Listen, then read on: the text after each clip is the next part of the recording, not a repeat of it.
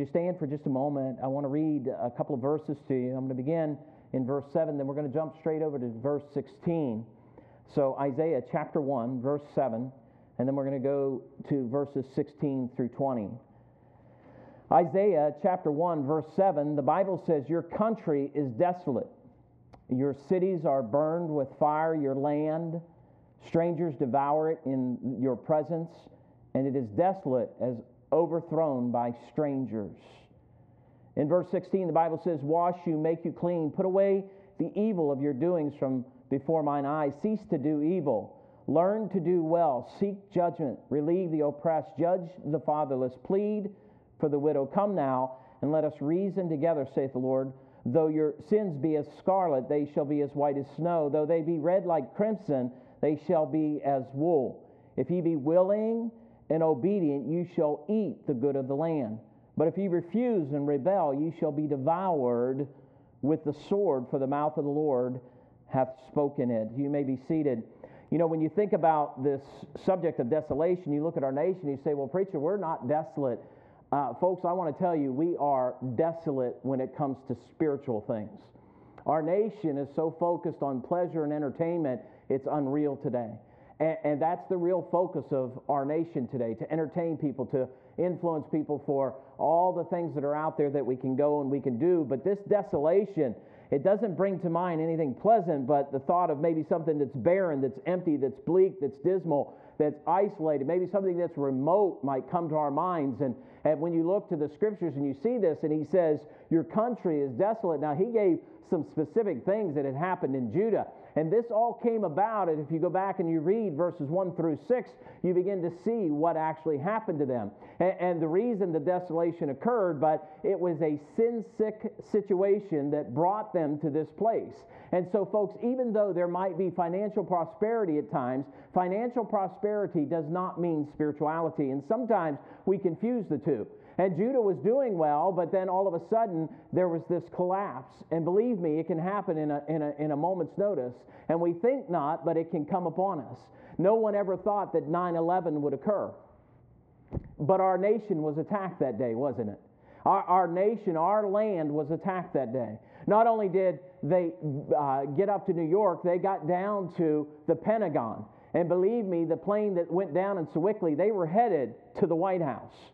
And the thing of it is that we think that our borders are so safe and so secure, and we don't have any problems, and we've got all these weapons, and we've got all these things. I want to tell you something. God can remove that in a heartbeat. And the thing is what we need is Christ Jesus. As we look at this, desolation found here in the Scriptures is God bringing forth His indictment. And when you think about an indictment, that's some serious charges being brought against the people. And so God's bringing these serious charges against Judah.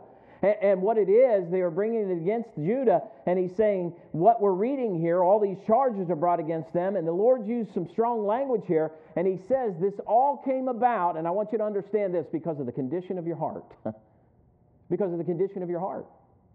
And these all came about because of where they were spiritually, and these entered into the nation of Judah.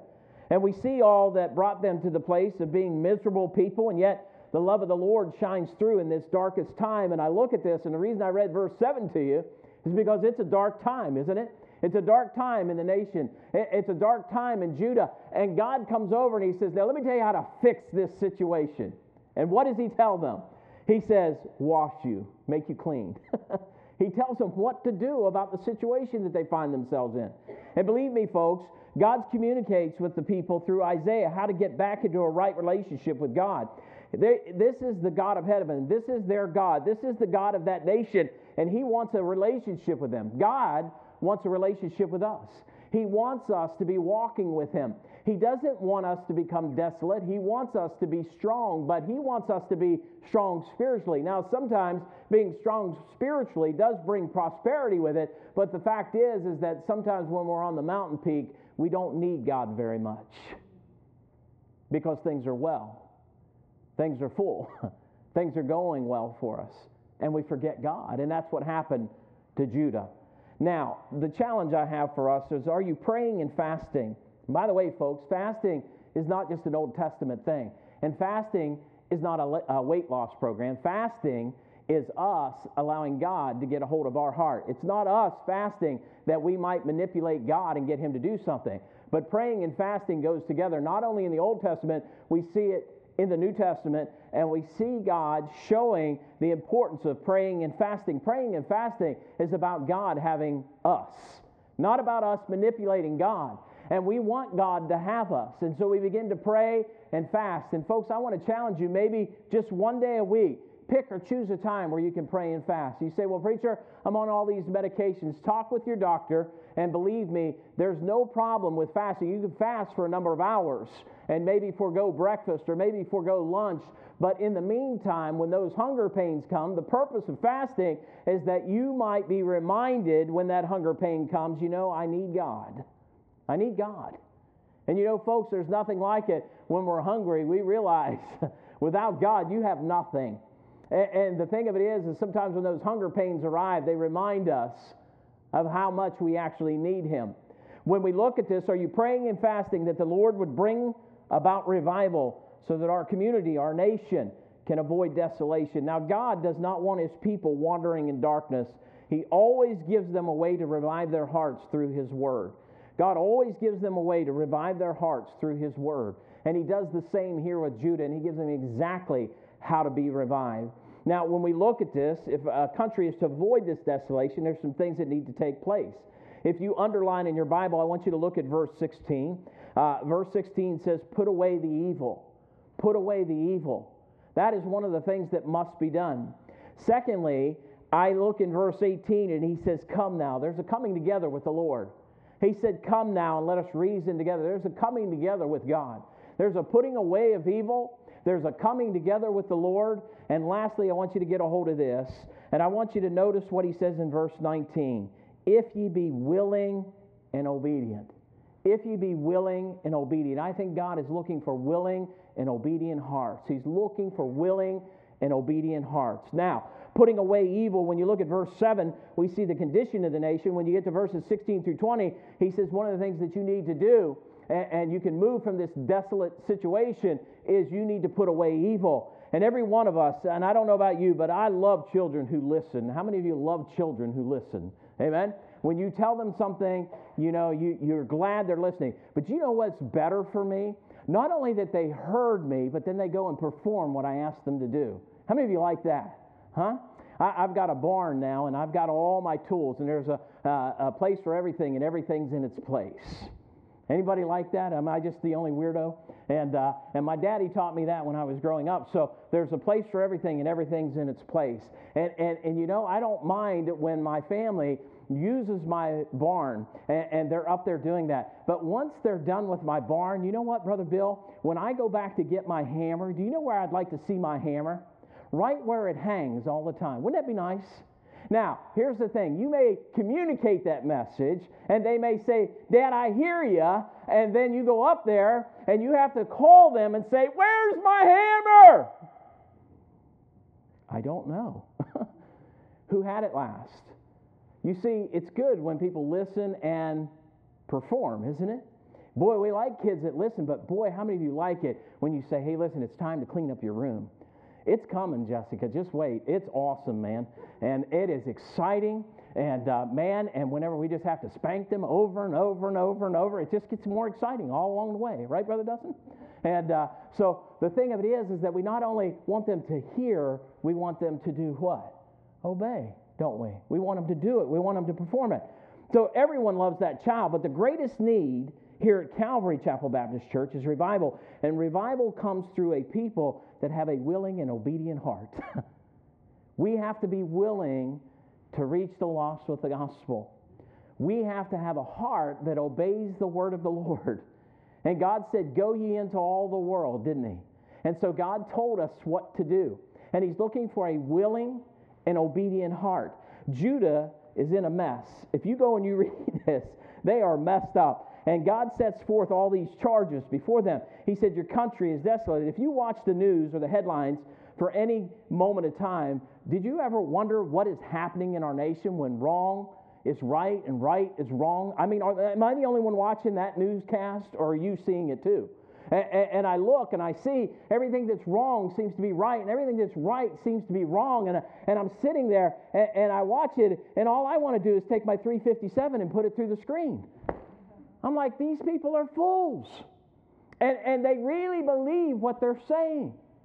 And the thing of it is that we're upside down in our nation. And listen, we are headed toward a time that we see in Thessalonians where it says they will fall under a great delusion and believe a what? Believe a lie. Think of the lies that are being told. And there's that absorption of that thought that this is real. And it's being taken in.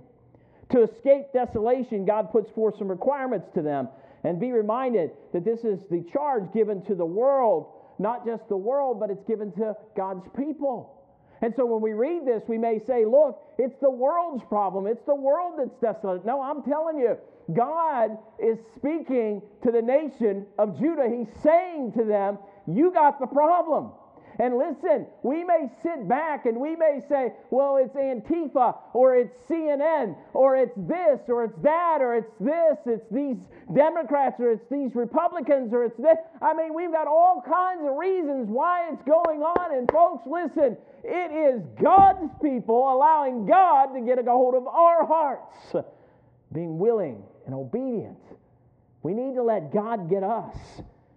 We can often confuse the idea that the Lord's just speaking to the downtrodden and the sin-soaked world, but I want to tell you something. Judgment's going to come to the house of the Lord first. It's going to show up here first. And what we have to realize is we have a responsibility back to God to reach people with the gospel. Listen, if we want to see a nation changed, then we need to reach that nation with the gospel of Jesus Christ. If we want to see people put away evil, we got to bring them truth. Our role is to communicate the message of the Word of God to this downtrodden place. You write this down, Philippians 2:15. We won't go there. But God said that ye may be blameless and harmless, the sons of God without rebuke, in the midst, now listen to this, of a crooked and perverse nation among whom ye shine as lights in the world. And believe me, folks, there's a lot of crooked and perverse things going on today. We were watching 48 Hours last night. I made Emily come down and sit down and watch it. And I said, I want to show you something. And I want to challenge all of you to do this. We have no problem in handing our children a phone today. A little 13-year-old girl lost her life by getting on a social media site called Kik. I brought Emily down and let her watch it last night, and I said, this is part of the reason why I want my kids' passwords for their phone. In fact, here's the thing. We used to be so afraid that our children were going to get snatched by somebody. And now the very people that we thought that they were going to get snatched by, they're meeting with them in their bedroom alone at night on social media. That little girl lost her life. 13 years old. She climbed out an upstairs window to meet with a man who's 25 years old. And listen, a 25-year-old man going to meet a 13-year-old girl at 2 o'clock in the morning is not a good situation. Would you agree? We live in a crooked and perverse nation. A 30-year-old man chasing after a 15-year-old girl, and they set up a sting operation and caught him. But it's happening, folks. Now listen, there are people out there that are crooked and perverse. We live in a crooked and perverse nation. And what I'm sharing with you is we even look around and say, well, this is just a good community. I mean, preacher, you got to understand, we live in Mayberry. I want to tell you, there's problems in Mayberry. There's sin in Mayberry. And the thing of it is that we need the gospel in Mayberry. We need the gospel of Jesus Christ getting out to it. When he says this, he said, listen, in the midst of a crooked and perverse nation, what are we to do? We're to shine as lights to the world, holding forth, now listen to me, the word of what? The word of God. What's going to change a crooked and perverse nation? The word of God. You see, it's not going to be who's in the White House. It's not going to be who gets in Congress. It's not going to be who our local mayor is or whether we get the right sheriff or not. It is going to come through the Word of God. This is the message from God to Judah. The indictment that came against them, we'll see in just a moment why that came down to them. Because they turned away from their God. Now God commanded Judah to do the following for the indictment brought against them. What does he say? Wash you. Now he wasn't talking about taking a shower. He was not talking about taking a shower. When he said wash you, he's talking about that inward person, isn't he? He's talking about the minds and the hearts of men and women. He said wash you, make you clean. He wasn't talking about polishing stuff up. He's talking about you as an individual. What are you doing to get yourself clean from the inside out? And he says this, he said, put away the evil of your doings from before mine eyes, cease to do evil. Now here's the challenge. We need to get on our knees before God and say, God, what evil is present in my life? You say, preacher, I'm a saved man. I'm a saved woman. How could you possibly say that to us? I'm telling you, we all need to drop to our knees and say, Lord, what is it that's in my life that needs to be gone? Because all of us have it. And what he's saying, if you're going to cease from evil, you need to clean up. You know, what's our New Testament answer to this? What does the Bible say? He said, draw nigh to God, and he'll do what?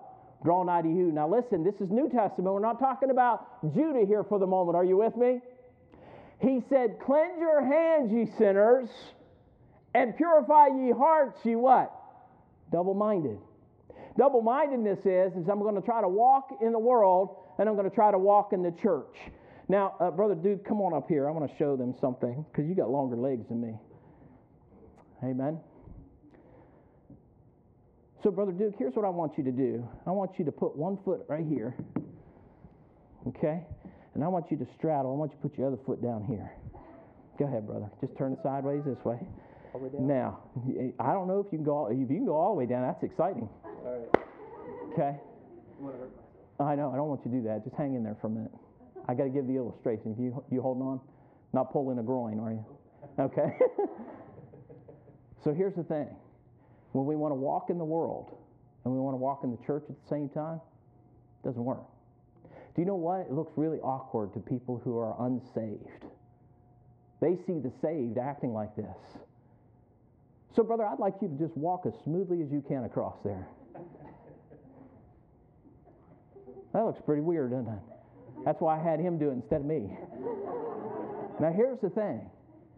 When I'm trying to have one foot in the world and one foot in the church, that looks awkward, doesn't it? I'm trying to live like the world, but I'm trying to live in the church at the same time. And the unsaved world sees us.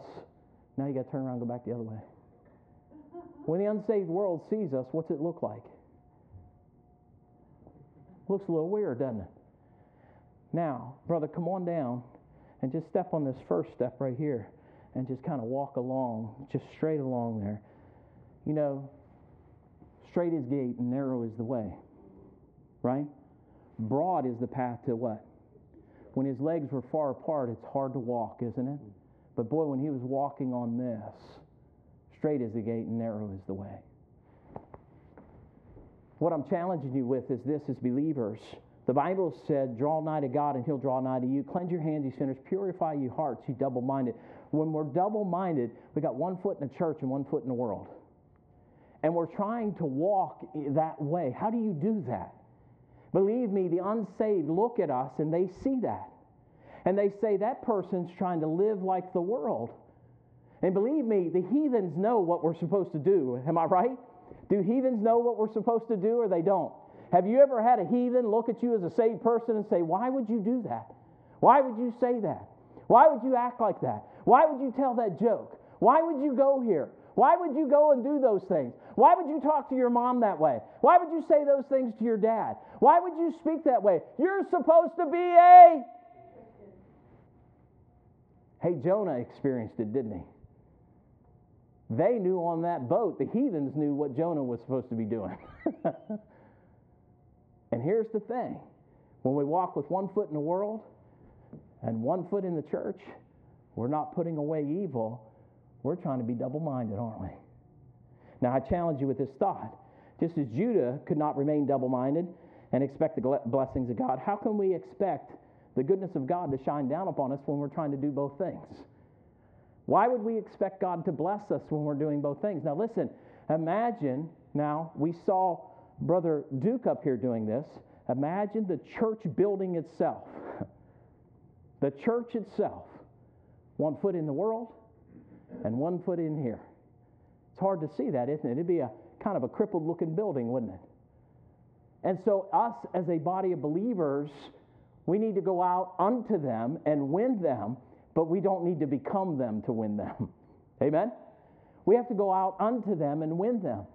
And that's the responsibility that we have. And I believe if we're going to see revival come, we got to put away some wrongdoing, folks. Listen, sin will keep the people of God and a church from seeing revival. Sin will do that. Sin will keep the people of God and a church from seeing revival. James tells us this. I love these two verses. But he giveth more grace. Isn't that beautiful? But he giveth more grace. And wherefore he saith, God resisteth the proud, but giveth grace unto the humble. Submit yourselves therefore to God and resist the devil, and he'll do what? He'll flee from you. He'll get away from us. So if you're going to say, I don't know how to put away evil, draw nigh to God, and he'll do what? Draw nigh to you. Cleanse your hands. Is he saying, break out the antibacterial soap? No. No, he's saying, make sure what you're doing. And believe me, how many of you know the song that we sing? Be careful, little eyes, what you see. Be careful, little ears, what you hear, right? What our hands touch. Are you with me? Yeah. What our hands touch. He's saying, keep yourself clean. He's talking about the mind and the heart, isn't he? He's talking about that inward person, that thing you cannot see. He's saying, keep it clean. Put away the evil. When I look at this, he says, submit yourselves therefore to God and resist the devil. And I believe, folks, we must pray and fast to God and be willing and obedient in our hearts, asking him to spare the nation from becoming spiritually desolate. And I believe me, folks, we may be doing well financially. We may have some prosperity going on, but I'm going to share this with you. I'm going to tell you this right now. Financial prosperity is not spiritual prosperity. And believe me, finances will go away one day. And what do you have left? Now, the second thing is this. The Lord has a cause, and he wants us to meet with him about it. There's a coming together with the Lord. So he told them, put away the evil. But notice this. He tells them, learn to do well. Seek judgment, relieve the oppressed. He gives them all these things. Judge the fatherless, plead for the widow. And he says in verse 18, what? Come now. So what does that mean? When are we supposed to go to him? If I say come now, what does it mean? It means right now, doesn't it? How many of you have told your children, get over here right what? Now. And you see them wander off the other way. How's that make you feel on the inside? When God said come now, he means when? Right now. It's not some other time. It's not some other place. He's saying right now to the nation of Judah, come now and let us reason together, saith the Lord. He says to them, let me tell you what your condition is now. And many of us know this verse, but I want you to understand God's indictment is being placed right here. He said, right in the middle of this, he said, though your sins be as scarlet. He's saying, you are a mess, isn't he? You folks are a mess. He's not talking to the world. He's talking to his people. And he says, you're a mess. Coming together with the Lord, the ways of the Lord are pure, are they not? And they're always right. And the desire of our Heavenly Father is that he meets with his people regularly. And for any of us to understand the ways of the Lord, we have to come together with him. You're there in the book of Isaiah. Hold your finger in chapter 1. Turn to chapter 55. Here's other verses that you already know. Verses that may even come to your mind as a believer. And what I'm challenging you with is this. Look at Isaiah chapter 55. Look at verse 6.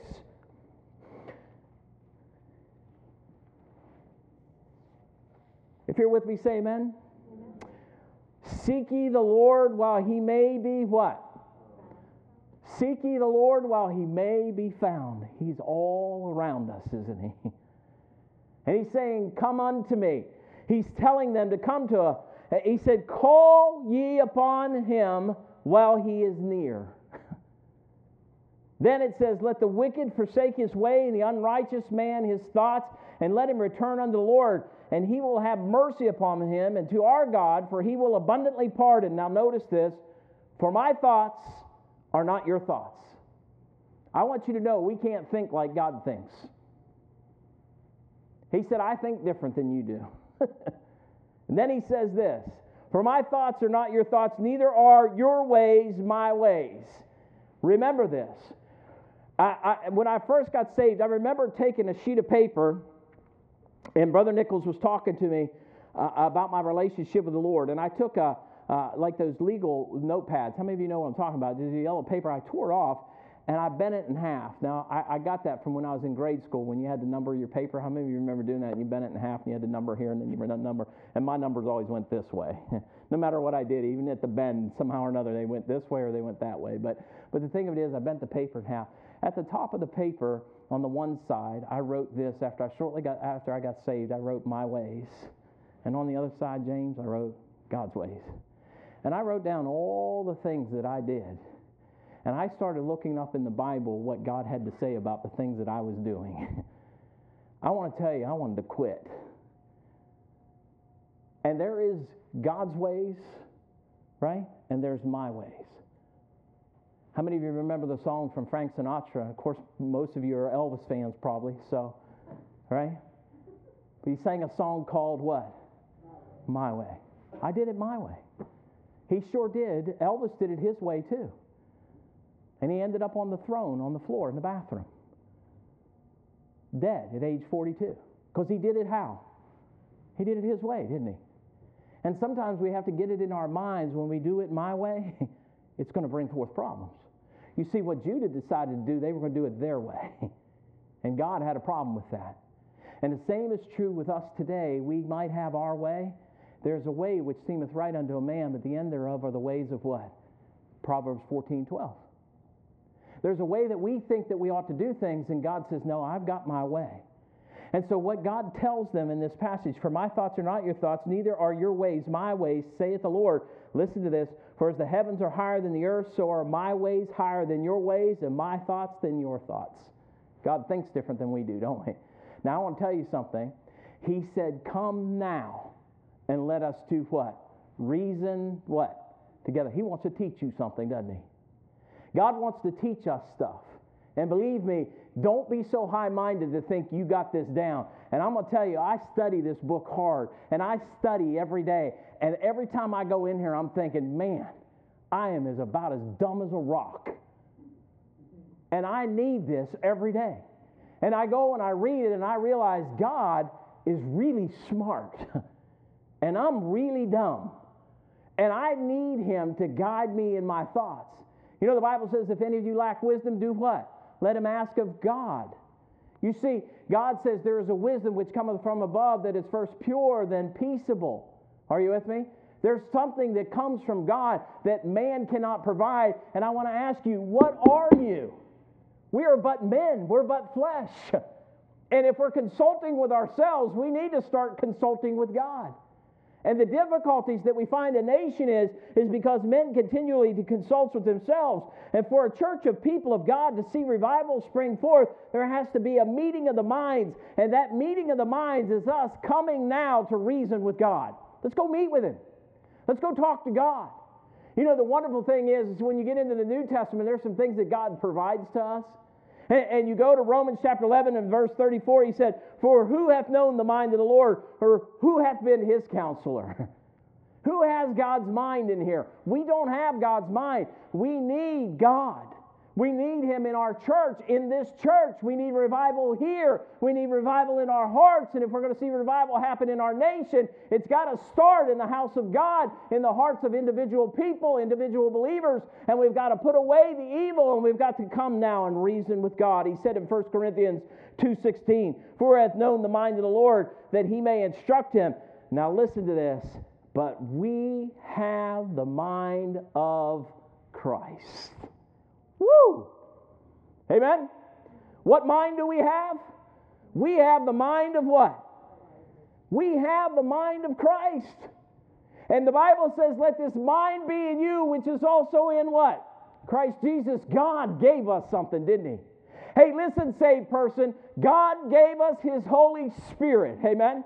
And the Holy Spirit resides in us, and the Holy Spirit wants to hear from God. And the way that He hears from God is through His Word, through the preaching of His Word, through prayer time. Listen, the Holy Spirit resides in us, and we have the mind of Christ. Woo! You excited yet? We have something the world doesn't. We have the mind of Christ. If you're saved, then the Lord's gifted you. Isn't that wonderful? You know, once saved, always saved. Do you believe that this morning? Once I received my salvation, it's not going away. And the thing of it is the day that I got saved, the Holy Spirit now resides in me. And I have the Spirit of the Lord in me. And when I look at this, I have the mind of Christ. He wants to reason with you and show you your need and show the great need of our nation. When you look at this, he said, come now and let us reason together, saith the Lord. Though your sins be as scarlet, they shall be as white as snow. Though they be red like crimson, they shall be as wool. Hey, listen, you know when I read that, he's talking about the coming Savior, isn't he? Something that was yet future for them, but he's come now for us. And I look at this and I see this, and we have to share this message of the gospel. And believe me, folks, the cure for sin by God's way is the shed blood of Jesus Christ. Amen? No one is getting into heaven without Christ. They can have any religion they want, but if they don't have Jesus, they're not getting in. It doesn't matter how good they are. And the Bible says, for by grace are you saved through faith, and that not of yourselves, it's a gift of God, not of what? Works. You can't get your way into heaven by working your way into heaven. And believe me, all around us in Mayberry, there are people that believe that they're going to heaven because they are good. And they need Christ. And we need to get the message to them. 1 Corinthians 1. Turn there with me, if you will. 1 Corinthians 1. Keep your finger in Isaiah there. 1 Corinthians 1.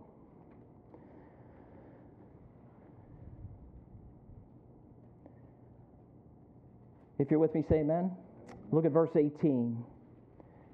Everybody at verse 18? Help me make sure I'm in the right place. I believe God says, for the preaching of the cross is to them that perish what? Foolishness, isn't it? You see, what I'm doing this morning, and maybe even you sitting out there in the pew think, man, my preacher's a fool. He keeps telling us this stuff all the time. I hope you're not in that condition. But he says in this passage, he says, for the preaching of the cross is to them that perish foolishness. But listen, but unto us which are saved, it is the what? That's the power of God. You see, when we go knock on doors, it's not always comfortable. But when we go knock on doors, it's the power of God. It's not anything we do that's going to save that individual. It is who God is that's going to save that individual. Amen? And in essence, we're going from door to door and we're sharing or preaching the foolishness of the cross to them that don't believe, right? But to us, we know it's the power of God. He said, for it is written, I will destroy the wisdom of the wise. I love that. Isn't that good? God said, I'll just destroy what they think is so smart. How many of you remember a few years ago when BP Oil had the thing break underground down in the New Orleans area? I think it was down around that area. And listen, that underground pipe was breaking. And I'll never forget President Obama saying, we're going to get this fixed. We have the greatest minds in the world. And they couldn't get it stopped. You know what, Brother Chris? God could have went and stopped it. Just like that. You see, sometimes God makes the wise look what? Foolish, doesn't he? They think they're so smart sometimes. He says, I will destroy the wisdom of the wise and will bring to nothing the understanding of the prudent. He said, where is the wise? Where is the scribe? Where is the disputer of this world? Hath not God made the foolish the wisdom of this world? Made foolish the wisdom of this world? He said, for after that in the wisdom of God, the world by wisdom knew not God. What is taking away God in our nation today? You've got to be smart. Use your head, man. I mean, you don't really believe that just one God made this whole world, do you? I mean, obviously you can tell that there's a history here. We had to evolve from something, didn't we? What are they telling us? And the thing of it is we're just so dumb we haven't quite figured it out. And listen, those of you that are creationists, you're a bunch of fools. And yet God is going to put all this to rest one day, isn't he? And when you go to the scriptures and you look at this, for after that in the wisdom of God, the world by wisdom knew not God. It pleased God by the foolishness of preaching to save them that believe. How did you believe? Someone told me the gospel. Someone shared the gospel with me. Someone told me that Jesus died for me. Somebody shared that message that's right up there behind me. And when they shared that message, God intervened and He saved my soul from an eternal hell. That's how I got saved. And so I look to this and I say there's this coming together. So He wants us to put away evil. He wants us to come together. And then the Lord is looking for ready hearts and submissive souls. Look at verses 19 and 20 back in Isaiah. He said, if ye be willing and obedient, ye shall eat the good of the land.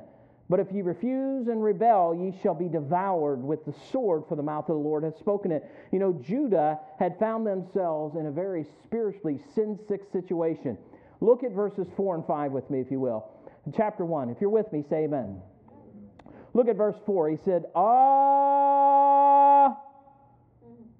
what? Sinful nation. A people laden with iniquity, a seed of evildoers, children that are corrupters. They have forsaken the Lord. They have provoked the Holy One of Israel unto anger. They are gone away backward. Why should ye be stricken any more? Ye will revolt more and more. The whole head is sick, and the whole heart is what? God's telling them what condition they're in, isn't He? And He's telling them why. And He's saying your condition is the result of your actions. And somehow or another today, we're trying to separate our actions and our sin, and someone else is always at fault, but God's saying, no, you're in the condition that you're in because of your own actions. That's why you're in this sin condition. And God said of them, this is the indictment of the whole nation. So the Lord is there for us, and He wants us to yield to Him. And listen, the way to yield is to come to Him and listen to Him and put away the evil and begin acting upon the word of the Lord. This is relinquishing what I would say what our will is. He says in this, ye shall eat the good of the land. That's a good phrase. You ought to underline that in your Bible. Ye shall eat the good of the land. It's a great phrase. Ye shall eat the good of the land. When you go in and you begin to study this out, the meaning is you'll have access to the beauty, the joy, the welfare of all that the Lord provides. You'll have the joy and the beauty and the welfare, now listen to me, of all that the Lord provides. Not in what I can accomplish and not in what I can do, not in the wisdom of man, but in what the Lord can provide. And the Lord can and will provide revival for a nation. Listen, the Bible clearly teaches us that none should perish, but all should come to what? Repentance. God wants man to get saved. And the only way for men to get saved is for us to take the gospel to them. And so we see that this can happen in a nation, and this is for a nation, this is for a church, this is for a people, this is for an individual. I want you to turn to something with me real quick. And when God looks down into your heart, I want you to think about this when we read this verse. What kind of Christian does He find? When He looks down at you personally, who does God see? What kind of a heart do you have? If God's looking right down at you and He's looking into your heart, what does He see? Would He say, I have a willing and obedient child of God here, or I have a rebellious heart? You see, He told us what's going to happen to the rebellious heart. He says, if you be willing and obedient, you shall eat of the good of the land, but if you refuse and rebel, you shall be devoured. When I refuse God's word, things begin to happen, and missteps begin, and things start to go awry. Turn to 1 Chronicles. I want to show you something. And this is David now talking to Solomon, and it's in chapter 29 of 1 Chronicles. David talking to Solomon. And here's the thing. David was rejected from building the temple, and God said the reason that you are being rejected from building the temple is you have too much blood on your hands. Now, David could have gotten mad and threw himself down on the floor and started screaming and kicking his feet and saying, God, this is for me to do. But he turned to Solomon, and he knew that Solomon was the one that was going to now build the temple. And when he turns to Solomon to build the temple, I want you to know something. He did not hand that young man a set of draft prints to be able to build that temple. I want to tell you what he told his son when it came to building the temple. And listen, our body is the temple of the Holy Spirit of God. Are you with me? And we are not our own. We have been bought with a price. Therefore, glorify God in your body and your spirit, which are God's. And when I look to the scriptures and I see this in 1 Chronicles, the idea is not here's a set of drawings for you so that you can go build this temple. I want you to see what he told his son Solomon to do. And he turns to him in 1 Chronicles, verse 28. How many of you are with me? And he says, and thou, Solomon, are we in the same place? 1 Chronicles chapter 28. 1 Chronicles chapter 28. Say yea or nay to me real quick. He says in verse 9. Everybody in verse 9? And it should start off, and thou, Solomon, my son. Are we there? Yeah. Notice what he says. He didn't say, now, Solomon, here's the prince from Dewberry. Right? He didn't hand him the prince. He didn't say, now, here's the prince for you. Notice what he tells his son. Now, God told David, you're not building it, Solomon is. Now, watch this. And he says to Solomon, and thou, Solomon, my son, know thou the God of thy father, and serve him with a perfect heart and with a willing mind. For the Lord searcheth all hearts, and understandeth all the imaginations of the thoughts. If thou seek him, he will be found of thee. But if thou forsake him, he will cast thee off forever. Take heed now, for the Lord hath chosen thee to build an house for a sanctuary. Be strong and do it. Then David gave to Solomon his son the pattern of the what? Did he give him the pattern of the porch first? Or did he give him the life lesson first? Are you with me? He gave him the lesson of what to do. And if he was going to walk with God, it wasn't about building that temple. It was about the very fact that he's walking with God. Then you build that temple. And listen, if our body is the temple of the Holy Spirit of God, how can we expect to build this thing if we're not consulting with the Lord to be able to do so? It takes an almighty God to make that happen. And if we want the good of the land, and we want that joy, and we want that, what God provides, then we're going to go to God. We're going to come and reason with God. We're going to put away the evil that's in our lives. We are going to seek out our Heavenly Father. We're going to do it with a willing and obedient heart. You know, when I read the scriptures, he says at the end of this, he said, for the mouth of the Lord has spoken it. Well, you ought to underline that in your Bible. God does not backtrack on his word. When God speaks, he means it. And here's the challenge for us. The Lord is a God of promises. Would you agree with that this morning? He's a God of promises. He's a promises kept. And Judah, to recover from this downward spiral, this sin-sick situation, if they refuse and rebel, they got some trouble on their hands coming, don't they? And here it is. We reject turning away from the Lord and defying his ways and have a willing and obedient spirit. Listen, revival will begin. It can begin right here at Calvary Chapel Baptist Church right here this morning. Revival can begin. And what it is God's looking for willing and obedient hearts. In Joshua, he says this in 23:14 and 15, and you know in all your hearts and in all your souls that not one thing hath failed of all the good things which the Lord your God spake concerning you. He said when God spoke, it happened. When God spoke, it happened. And he goes on and he says, in this passage, he said, therefore it shall come to pass that all good things are come upon you, which the Lord your God promised you. So shall the Lord bring upon you all evil things until he have destroyed you from off the good land which the Lord your God hath given you. In the same way that he promised you the good, he can take it away. He can take it away. Now the challenge for us. In Hebrews 6:10 through 12, for God is not unrighteous to forget the work and labor of love which ye have showed toward his name, and that ye have ministered to the saints and do minister. And we desire that every one of you do show the same diligence to the full assurance of hope unto the end, that ye be not slothful, but followers of them who through faith and patience inherit the promises. There's promises made by God to us, folks. Listen, he desires for us to win the lost. That's the job of Calvary Chapel. It really is. We can do a lot of things, folks, but the primary goal is to win the lost. It's not to have the most programs. It's not to have the best looking website. It's not to have the shiniest floors, but it's to win people with the lost, with the gospel. That's what it is. As we look at this, the Lord wants willing and obedient believers that will believe in His promise. So I'm going to leave you with this challenge. God wants to move this community from darkness to light. Right here in Minster, He wants that to happen. Now, here's the thing. We've got this revival coming up. Brother Summerdorf is coming. There are people that you know and you can touch their lives that I'll never meet. I'll never meet them. And believe me, I give every effort to try to get people to come to church here.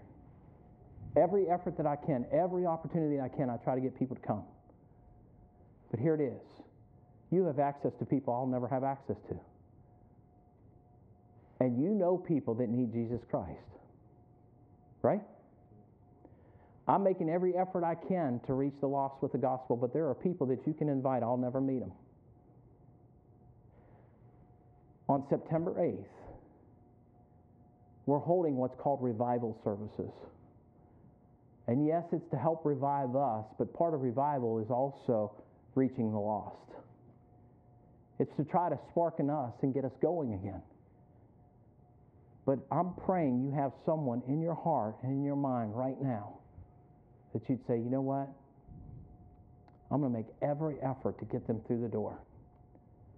Not just so you can earn the base, but that you might see them come to the kingdom of God. Let me challenge all of our hearts this morning. We're going to go to the Lord with heads bowed, eyes closed. Let's quietly stand to our feet.